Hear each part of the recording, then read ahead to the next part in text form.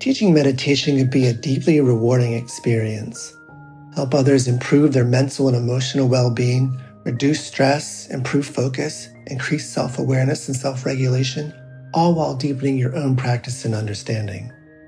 Join acclaimed author, Buddhist teacher, and Emmy Award-winning musician David Nichtern on Tuesday, May 28th at 6 p.m. Eastern Time for a free online discussion on teaching meditation in Dharma Moon's renowned mindfulness meditation teacher training program.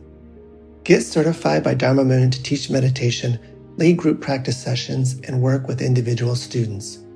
Visit dharmamoon.com/BeHereNow for more info and to reserve your spot for the free online event with David Nichtern on May 28th.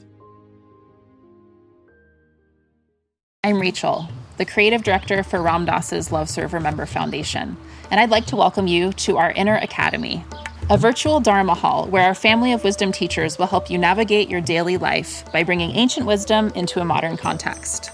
With over 200 hours of audio and video teachings, meditations, and practices from teachers like Ram Dass, Krishna Das, Sharon Salzberg, Jack Kornfield, Roshi Joan Halifax, Joseph Goldstein, and many more, the Inner Academy is your core resource for finding balance, presence, and navigating the ups and downs of your daily life. The Inner Academy has guidance for every step of your journey.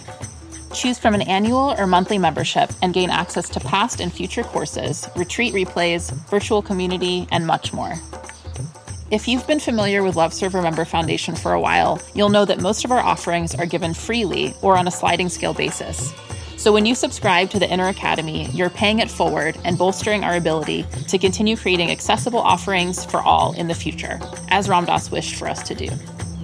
Be here now and start your journey with Ram Dass's Inner Academy today. For more, visit ramdass.org/Inner Academy. Worried about letting someone else pick out the perfect avocado for your perfect impress them on the third date guacamole? Well, good thing Instacart shoppers are as picky as you are. They find ripe avocados like it's their guac on the line. They are milk expiration date detectives. They bag eggs like the 12 precious pieces of cargo they are. So let Instacart shoppers overthink your groceries so that you can overthink what you'll wear on that third date. Download the Instacart app today to get free delivery on your first 3 orders, while supplies last. Minimum $10 per order. Additional terms apply.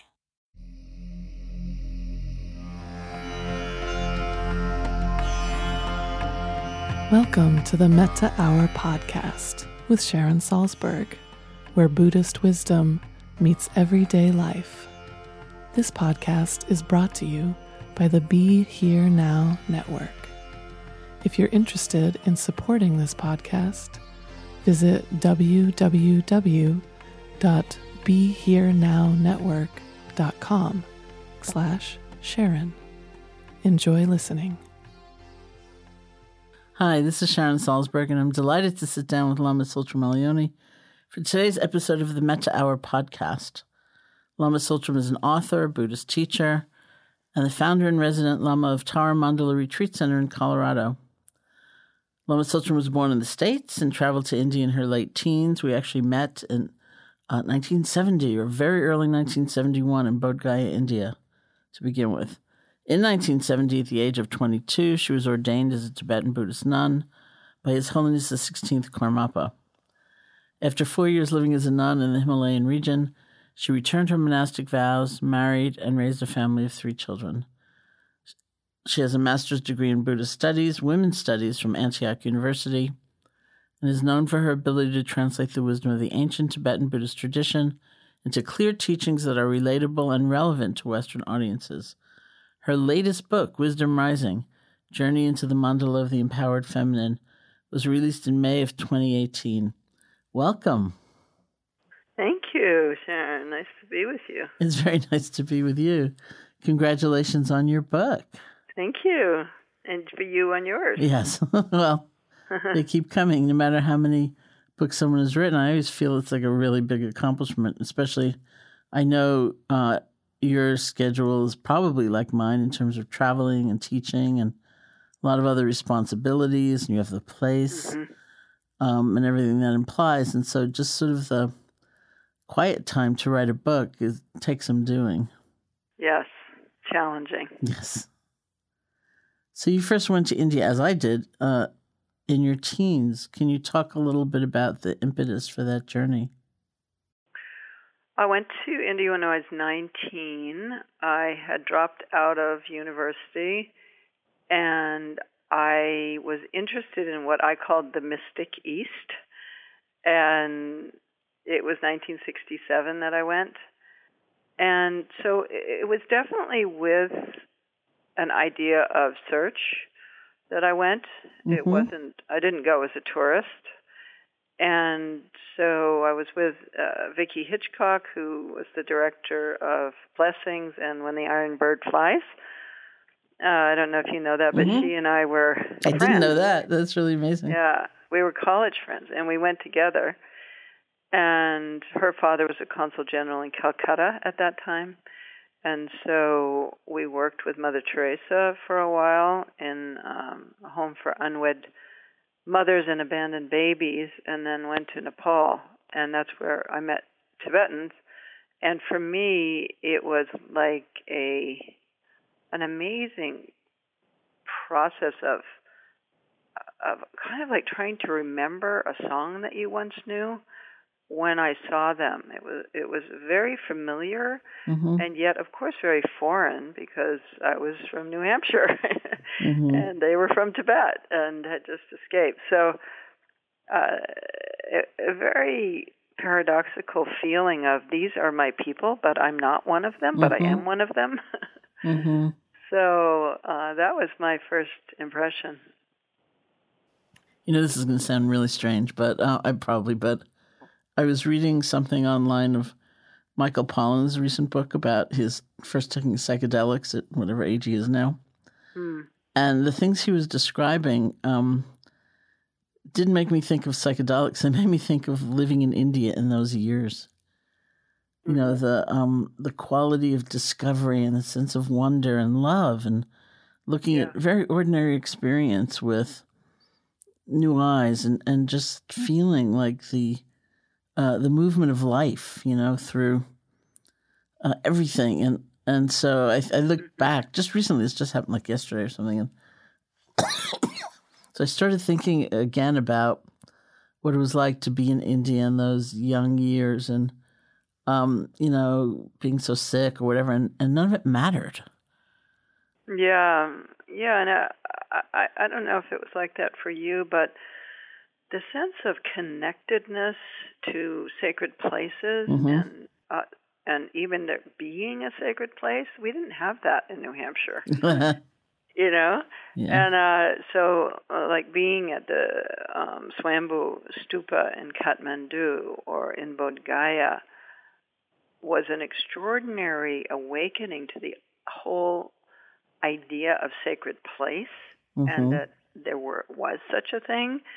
We had a very divorced relationship with nature. You know, we lived in houses, and you know, I lived in the country and was in nature a lot, but my parents didn't really relate to it, except to sort of somewhere where you go and do things like ride horses or play golf or whatever. Right. And that was really important to me, and also the connection to the lunar cycle, that there were things that happened on full moon and new moon. I never conceived of something like that. Plus, India was very different in those days. There were, I think, something like 6 billion less people. You're right. That there are now. I don't know if that statistic's right, but there are many fewer people. And very few cars. You hardly ever see cars on the road. You'd see elephants and camels and trucks, and then the odd ambassador, those weird kind of sedans that had curtains in the windows. Yeah, I remember those. But you know, so when I hitchhiked across India in 1967, riding on the top of trucks mostly, on that box that's over the cab of the truck, it was like a 2-story convertible. And looking out over the plains of India and sleeping up there, and then waking up in the morning and, you know, watching people going out into the fields with their tools and so on, and just the rhythm of life was so connected to nature and sacredness, and that was really new to me. And it strikes me that, in some ways, that sense of the sacred in the ordinary and the sense of that magic that's discoverable, that's real, and to be experienced actually permeates your work. Like a large portion of Wisdom Rising is the teaching of the different forms of the Dakini, which is almost an exemplar of that coming together. And so for those who aren't familiar with that lineage, can you speak a little bit on the context you're drawing from and what a Dakini is and how they became such an integral part of your practice? Yeah, so as I said, I followed the Tibetan tradition, which is Vajrayana Buddhism. It was the final period of development of Buddhism in India that occurred between the 8th and 12th centuries, mainly. And it is a very interesting thing that happened to Buddhism because there was a huge influx of new ideas and practices and so on when the Tantric tradition joined with Buddhism. And so what came in were mandalas. There were sadhana practices with visualizations, mantras, hand movements, mudras, feasting, poetry, sacred sexuality, and women teachers, women gurus, which was a new phenomena. And so within this context of Vajrayana Buddhism, which then joined with Mahayana Buddhism, forming what we call Vajrayana or Tantrayana or Mantrayana. I somewhat avoid the word Tantra because it's so associated with Neo-Tantra now in this country. And Tantra really has such a deeper meaning. It actually means continuity, a luminous thread of continuity.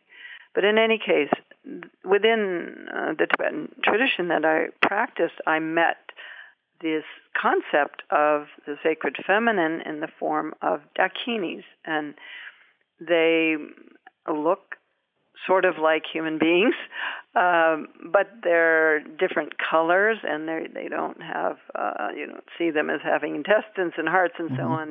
They're made of light, and different colors of light that have different symbolic meanings, and they have accoutrements that have symbolic meanings, and they're fierce, and they're surrounded by flames. And so when you practice a Dakini mandala, you actually are transforming your own psyche into a template of wholeness, the mandala, which has a center and four directions. So it has the central Dakini and Dakinis in the four directions, and they're dancing, they're luminous, and they're fierce and wise. And so this whole idea of fierce wisdom, or an aspect of the feminine that was more wild and had a sense of sexuality and spirituality sort of co-emerging in the Dakinis, but mainly this fierce wisdom and how they appear as guides and messengers, and they are deities as well. So for me, this was a very refreshing option in terms of the feminine and what the sacred feminine could mean or could be embodied as. And I had the experience, of course, of the Virgin Mary, although I wasn't raised Catholic. I was raised Unitarian, but I knew about that and the Greek goddesses and so on, but I hadn't had this experience of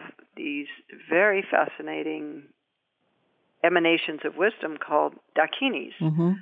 And in Sanskrit it's Dakinis, and in Tibetan it's Khandro, or Khandro Ma, which means it's called sky dancer, or she who goes through space or travels in space.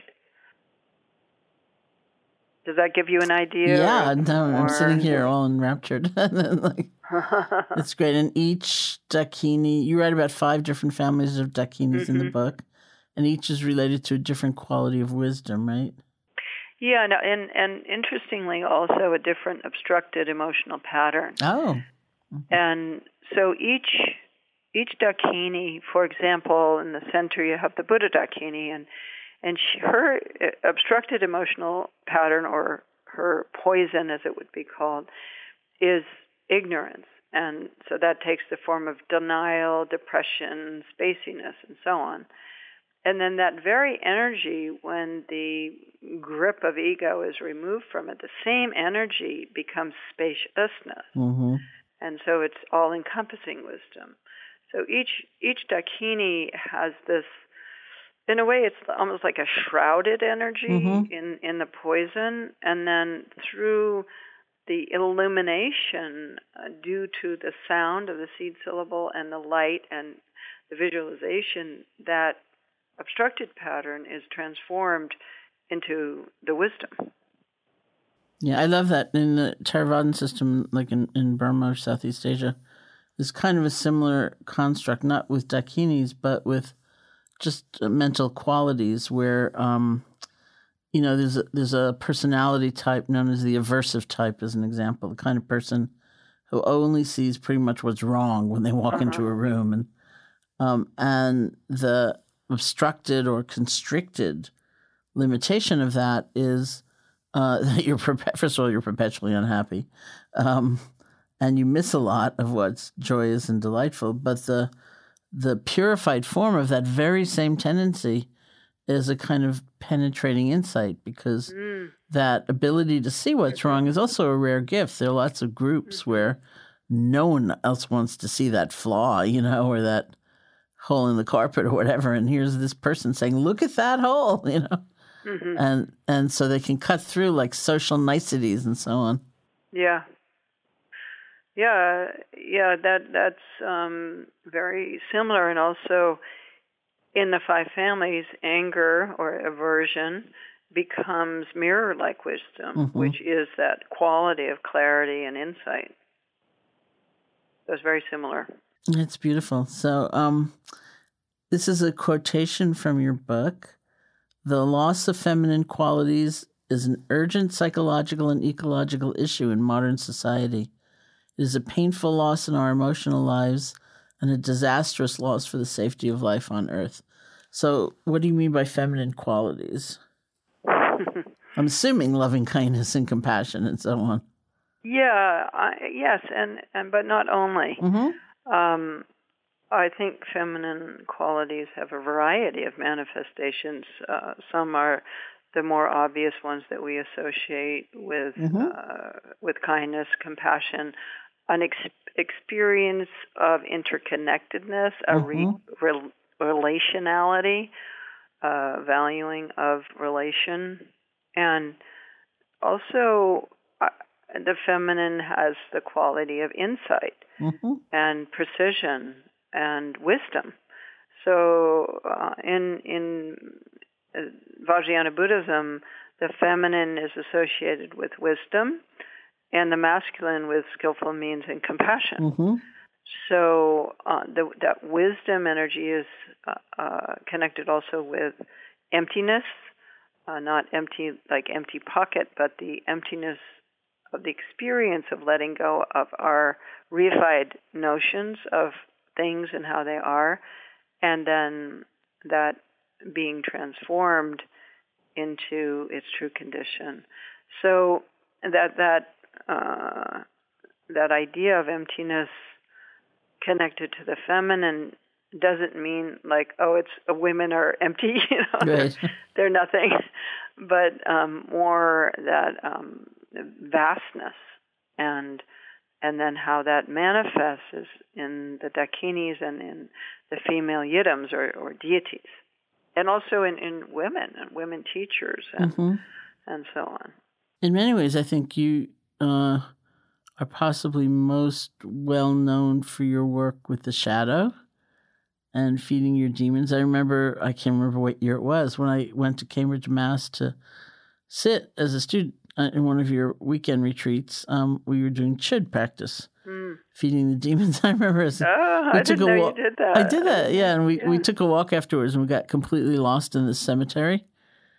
I don't know if you remember it. We just wandered around. It's like, I wrote about it, which is why I remembered it. But it was really interesting. We ended up just wandering. They locked up, we couldn't get out. And then finally the caretaker came. And of course he had no one normally to talk to. So he talked like endlessly before he let us out, but it's quite interesting wandering through the cemetery. Well, that's very traditional, Dakini's wandering in the charnel ground. Yes, there we were, and having done Chid practice. So maybe you could say something about the shadow and feeding your demons. Sure, yeah. Those are the two main things I think I've focused on, and in a way they have a similar theme. One is the Chid practice and how that then was made accessible through my 5-step process of feeding your demons. And then the mandala and the transformation of emotions into wisdom with that template. So feeding your demons is based on the idea that those parts of ourselves that drain us, which are our addictions, the things we're worried about, our fixations, our fears, and so on, those are our demons. They're not external beings at all. Machi Lapton, who founded the Chid practice, said all demons come from the mind. So our demons are, I guess you could say simply, our hang-ups. It's what drains our energy. And so the principle behind feeding them is that rather than trying to repress these things, let's say it's an addiction, rather than just trying to stop, we look at and transform that energy of the addiction into a personified being, and then ask it what it wants, what it really needs, and how it will feel if it gets what it really needs. Mm-hmm. So under an addiction, for example, there's always some sort of need that you're trying to fill. Maybe you want to feel comfort or whatever. So with feeding your demons, you address that, and you actually turn your own body into a nectar, and that nectar has the quality that the demon will feel if it gets what it really needs, and that's what you feed them. And so essentially what happens is that alienated part of the psyche, or that piece that you're ashamed of or that you try to repress or get rid of, is brought forth, accepted, nurtured, and then integrated. And so in a way, it's a similar process with the mandala, because you're, again, working with the shadow and the negative emotions, and then through other kinds of means, through the sound and the color and the visualization of the mandala, those negative patterns or the shadow energy of the 5 poisons is transformed into the 5 wisdoms. So in both cases, it seems that it's an antidote to fear and shame, as you say. Like the more conventional reactions to these states that we don't like, we don't want to believe are still there after all these years of practice or therapy or life or whatever.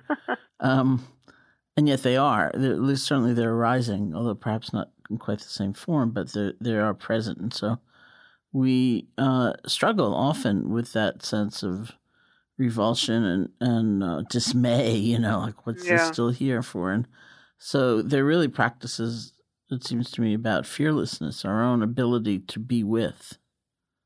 Be with and feed and nurture those parts of ourselves that we wish weren't there. Mm-hmm. And by doing that, those parts can integrate. Mm-hmm.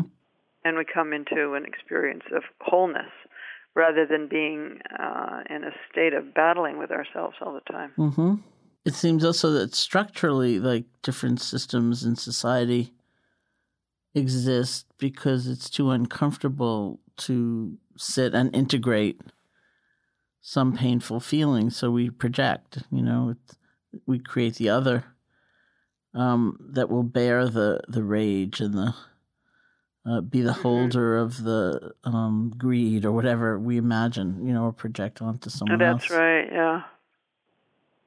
Yeah, we work with ourselves. And, even when you work, say, with a relationship with feeding your demons, you don't feed the other person as the demon.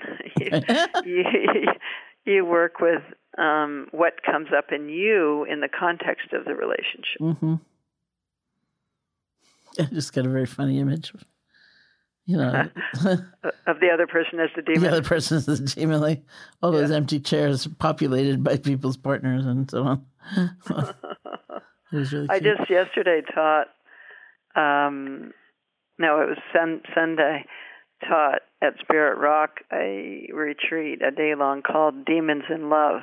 It was specifically about the demons that come up in relationship and how great relationship is for triggering our demons. Yeah. I bet it was a great day and very popular. Yeah, it was interesting. Yeah. It was really fabulous. So I'm going to ask you one of the questions that people ask me all the time about Buddhism and inequality. And people are always asking me if I felt personally that a loss in some way or, secondary in my life within the Buddhist context. And for me, my response is like, I've never felt that in any way in terms of my access to teachings or teachers or the things that I was really there for. That there is there's clearly a patriarchal structure that exists in Southeast Asia so that, I'd have... say monk teachers say to me, one other thing was I had very few monastic teachers till later on, but and I never became a nun, so I never actually entered the kind of heart of the hierarchy and the places I would really feel discrimination. But as a lay woman and a teacher, it would be kind of I don't know what the right word is in English. It's sort of like I'd have a monk say to me in terms of learning loving kindness meditation and being about to bring it back to the U.S. because within that tradition, I was the first one. And this monk said to me, "You'll be a very fine teacher of loving kindness for women." And I thought, well, it doesn't work that way, so there's definitely that, but not having become a nun, I don't feel like I really had to. I could sort of do exactly what actually they told me to do in the spirit of the original teachings, which was take what was useful and leave the rest. Yeah. It's definitely something. We also had a different experience being Western, that I realized, that I felt, I was never really, there wasn't prejudice against me. I got all the teachings I wanted and so on. But I realized I was treated differently than, say, a Tibetan nun. And like there was a nun who was at the place of Abba Rinpoche, who was one of my primary meditation teachers in the Himalayas. He was a married lama, and he had kids and a wife and so on. And there was a nun there, and all she did was cook and clean. And she had renounced the world in order to practice the Dharma. But, that was what she ended up doing because she was a woman, and it was considered that she didn't have the capacity to do more than that. And so I think it's a little slanted for us as Westerners to think that this was all the women's experience. And because it wasn't and isn't still. But I do think that our experience as Western women teachers is also impacting Asia. And women are being treated differently, partly because of the teachers coming to the West and realizing, women can drive. Women can do this and women can do that. And women are actually smart and they're running these centers. Right. There's a 90% of women at this retreat, and so realizing, the qualities of women here and then implementing change back there.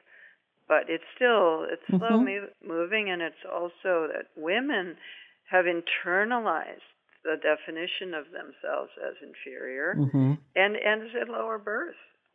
And I know I've had the Conversation here in the Bay Area with somebody who is involved with domestic violence amongst Tibetan resettlement projects, and how the women have internalized the idea that when they're abused, this is because of their bad karma, and being born a woman is already their bad karma, and the abuse is just part of it. And so they should pray to be reborn as a man. And the women think this. They've internalized that message. And so that shift, it will take time, and hopefully it will happen, and those images, self-images, will change. I mean, that's been one of the amazing things about watching this movement of these teachings from Asia to the West. I mean, not that the West is perfect by any means, but just the kind of conviction. Like I remember one at the Insight Meditation Society, which is a center I co-founded in Massachusetts.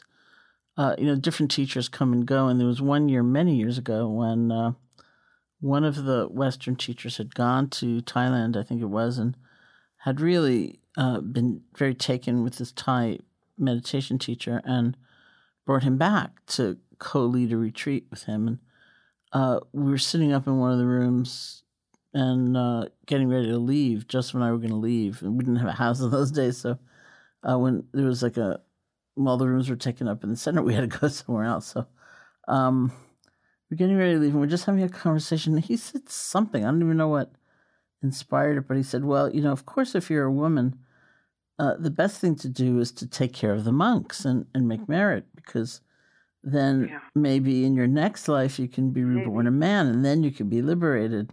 I took a look at the Westerner who invited him, who was going to be there for 2 weeks with him, and I thought, good luck with that, and I left, and I came back 2 weeks later, and of course he was completely pale, and exhausted, and because it's not easy, it's just not going to work. I mean, it's not going to fly here, there isn't going to be a passive acceptance of it, and so hence is the transformation. Yeah.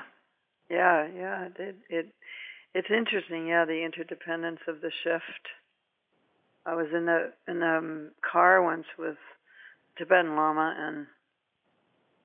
and his sister was in the back seat with Anne Klein, and I was talking about women and the nuns and so on, and how they weren't getting the full education and so on that they should be getting. And he started to say things like, well, that's how it's always been, and the nuns just don't have that same capacity, and I will get really severely criticized if I change it, and so on. That was his real worry. And I was not letting him off the hook, and I just kept going. It's no, Rinpoche, no, you have to make this shift, otherwise it's never going to change, and so on. And his sister was in the back seat, not saying anything, but pinching Anne Klein's thigh really hard. He was so excited. Well, that's very funny. So how is the reception to Wisdom Rising, given the context of this time? Well, it's amazing how it just keeps becoming more timely. The message of the book, of course, we've had the Women's March, and then Me Too, and Time is Up, and now within Buddhism itself, there's a whole sort of new wave of Me Too movement happening, and so there's that level of its relevance, because I do talk about that. The way that women and nature have been tied together historically, and in paths of the emphasis is transcendence, then women and nature are always at the bottom and the divine is at the top, and so they're denigrated and so on. And so I've taught about that parallel of our ecological situation and the situation of women, and how the religious rules and values that are governing world religions, all of them, are repressive to women and also to nature. Mm-hmm.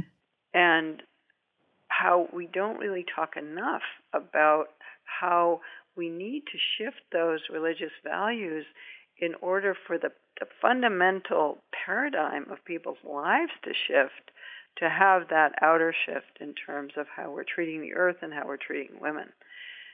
And so that's very current, obviously. And then the methods in the book are important because as women are waking up and as they're experiencing their fierceness, they're looking for methods of empowerment, empowerment, Mm-hmm. so that they're not drained in terms of their activism or the changes they're trying to support.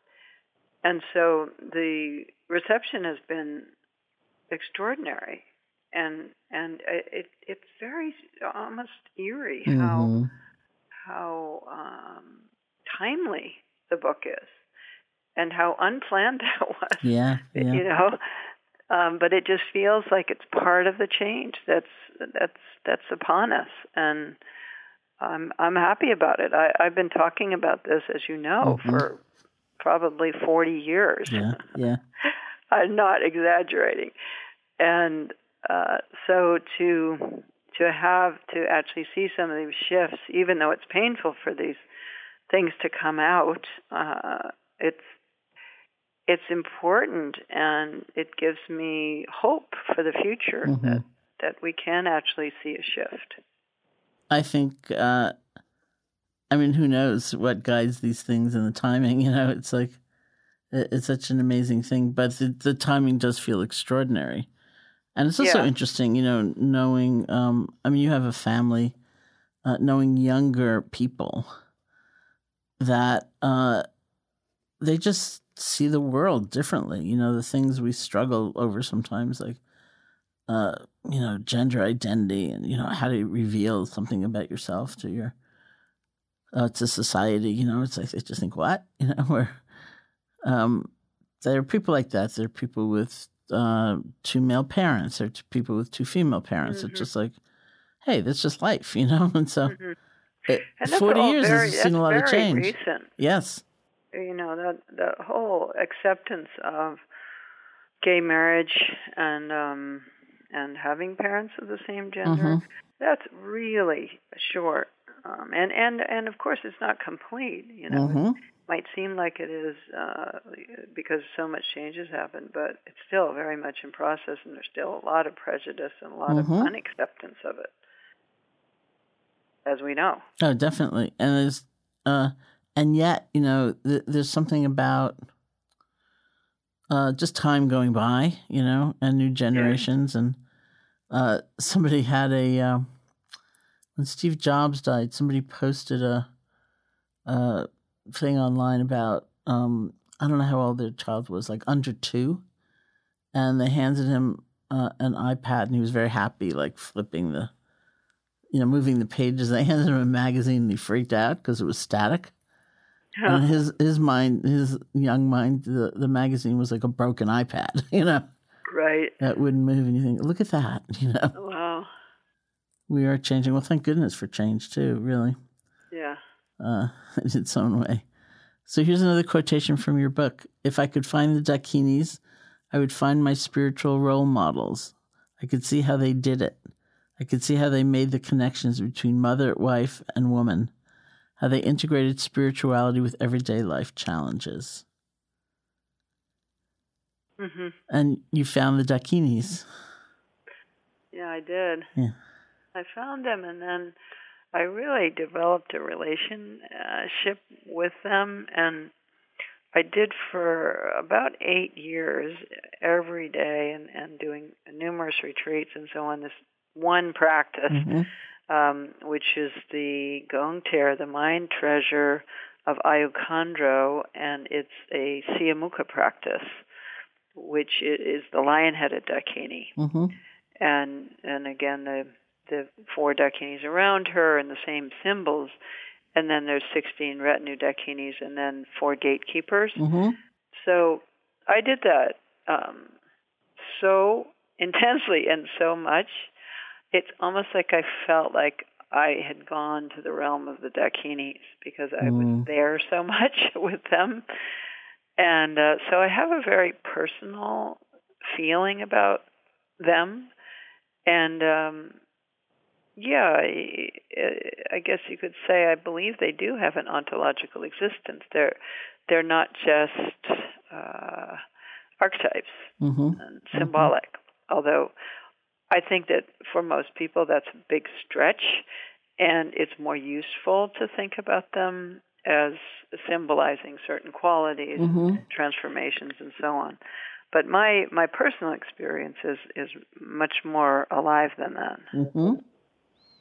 It's fantastic. I'm so glad you said that, too, about practice, because we also live in a time of, not all change is positive, of course, and we live in a time of like the 1 minute meditator or, where practice, somebody, I tell this story sometimes in teaching. I was teaching in New York, and somebody very uncharmingly said to me, well, a lot of younger meditation teachers than you say we don't need to formally practice at all. We can just be mindful, like walking down the street or, cooking dinner or whatever. So what do you have to say? So in my dotage, I said, I don't think so.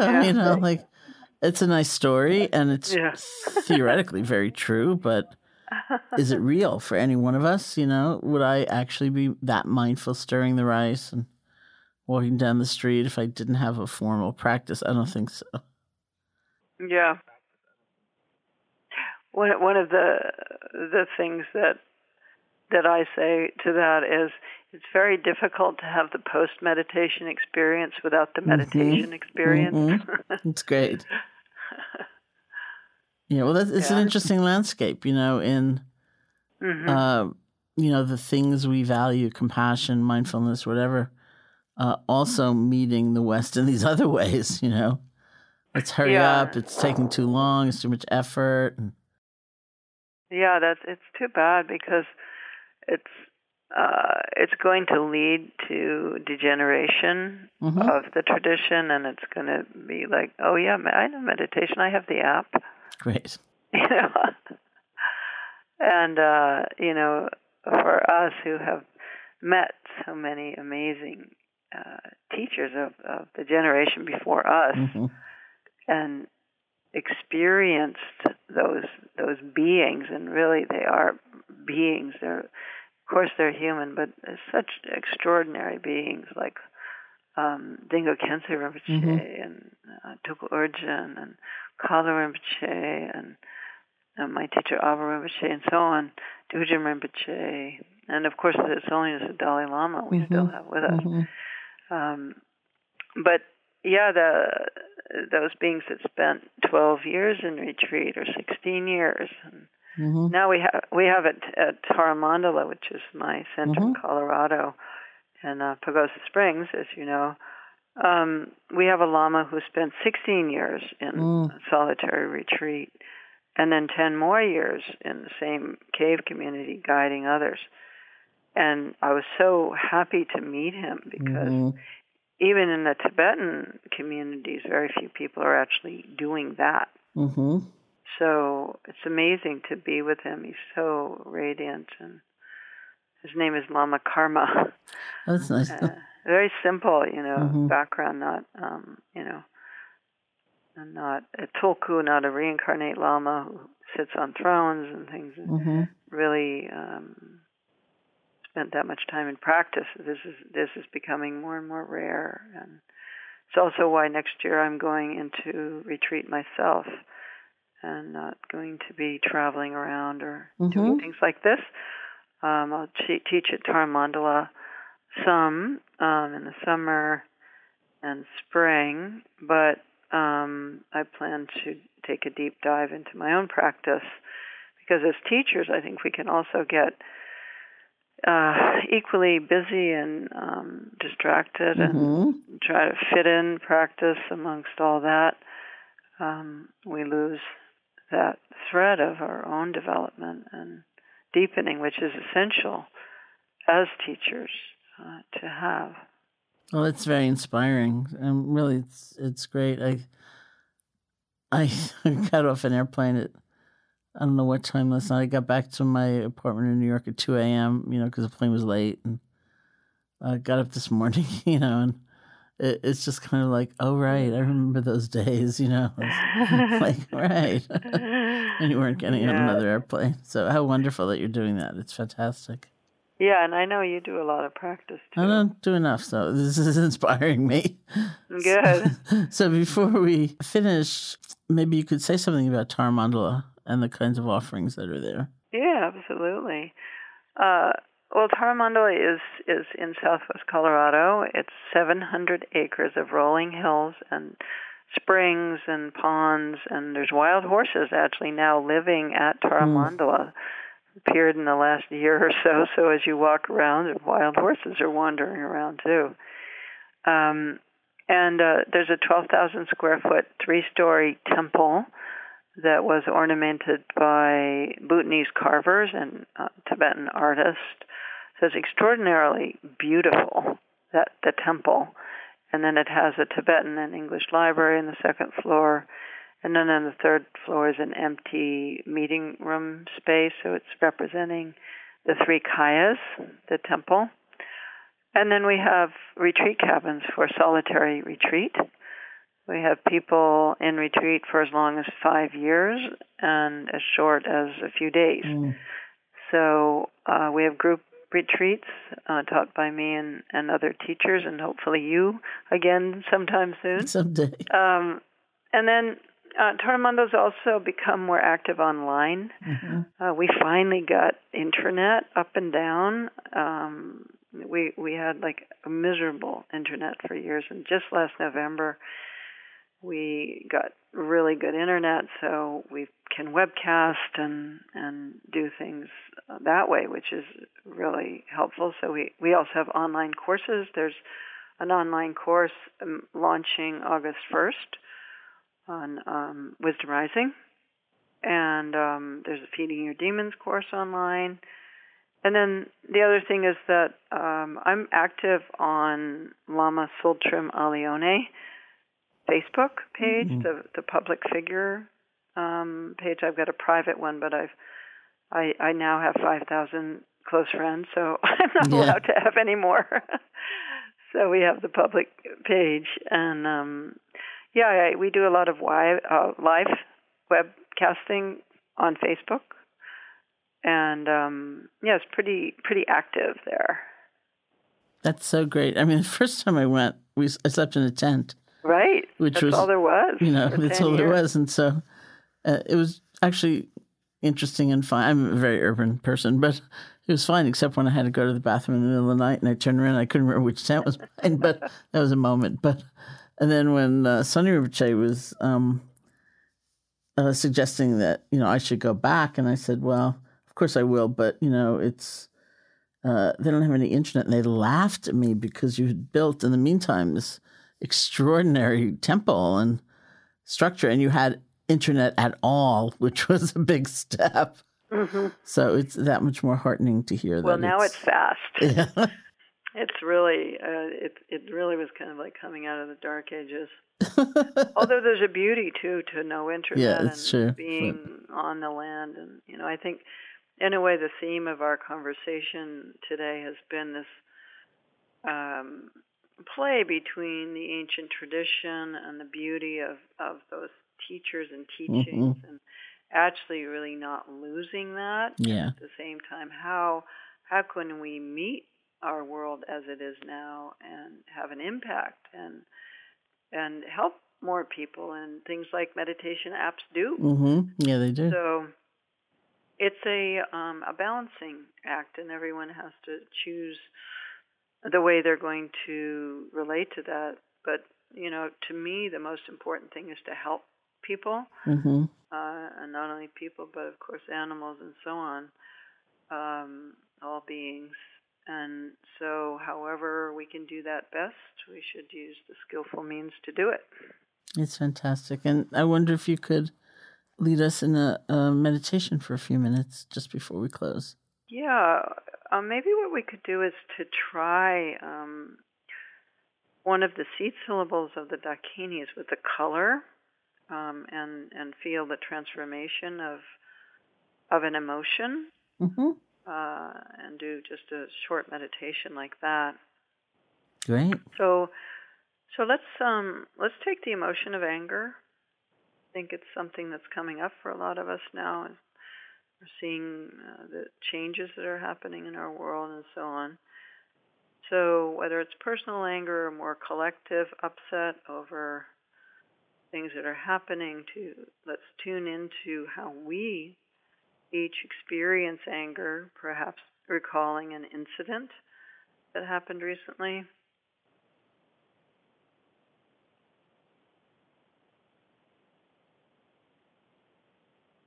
And now, staying in touch with that, feeling where in our body we locate anger, and what the texture of it's like, what the feeling is like in our bodies.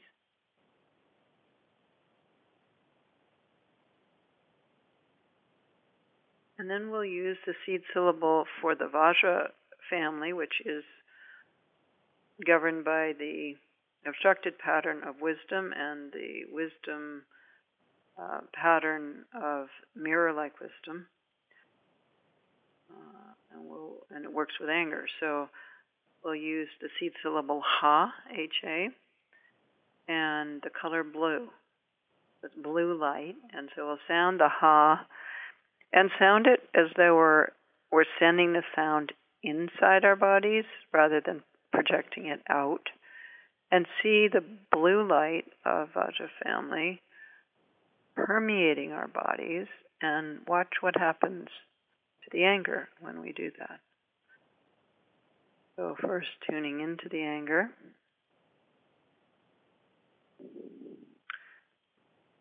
And now together sounding the seed syllable Ha, H-A. And as we sound that, sending blue light through our bodies and noticing what happens.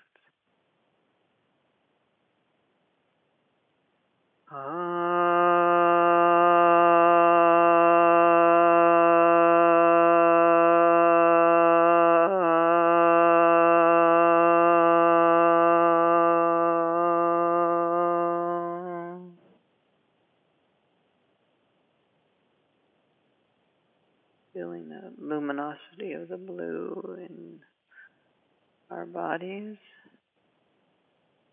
pure light, and emanating mirror-like wisdom, the clarity of the mind like a mirror.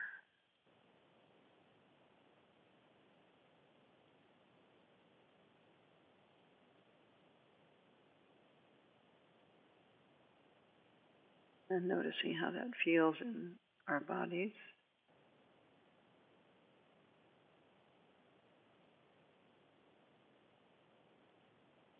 Noticing also what happened to the anger.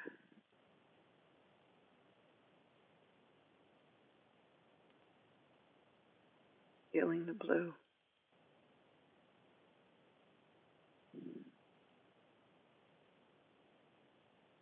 And then we'll end with dedication of merit, which is the offering of any positive energy that we've accumulated through doing the practice, offering that out to all beings everywhere.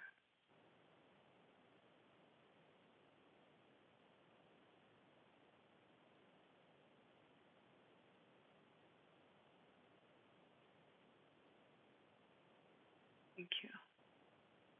Thank you so much.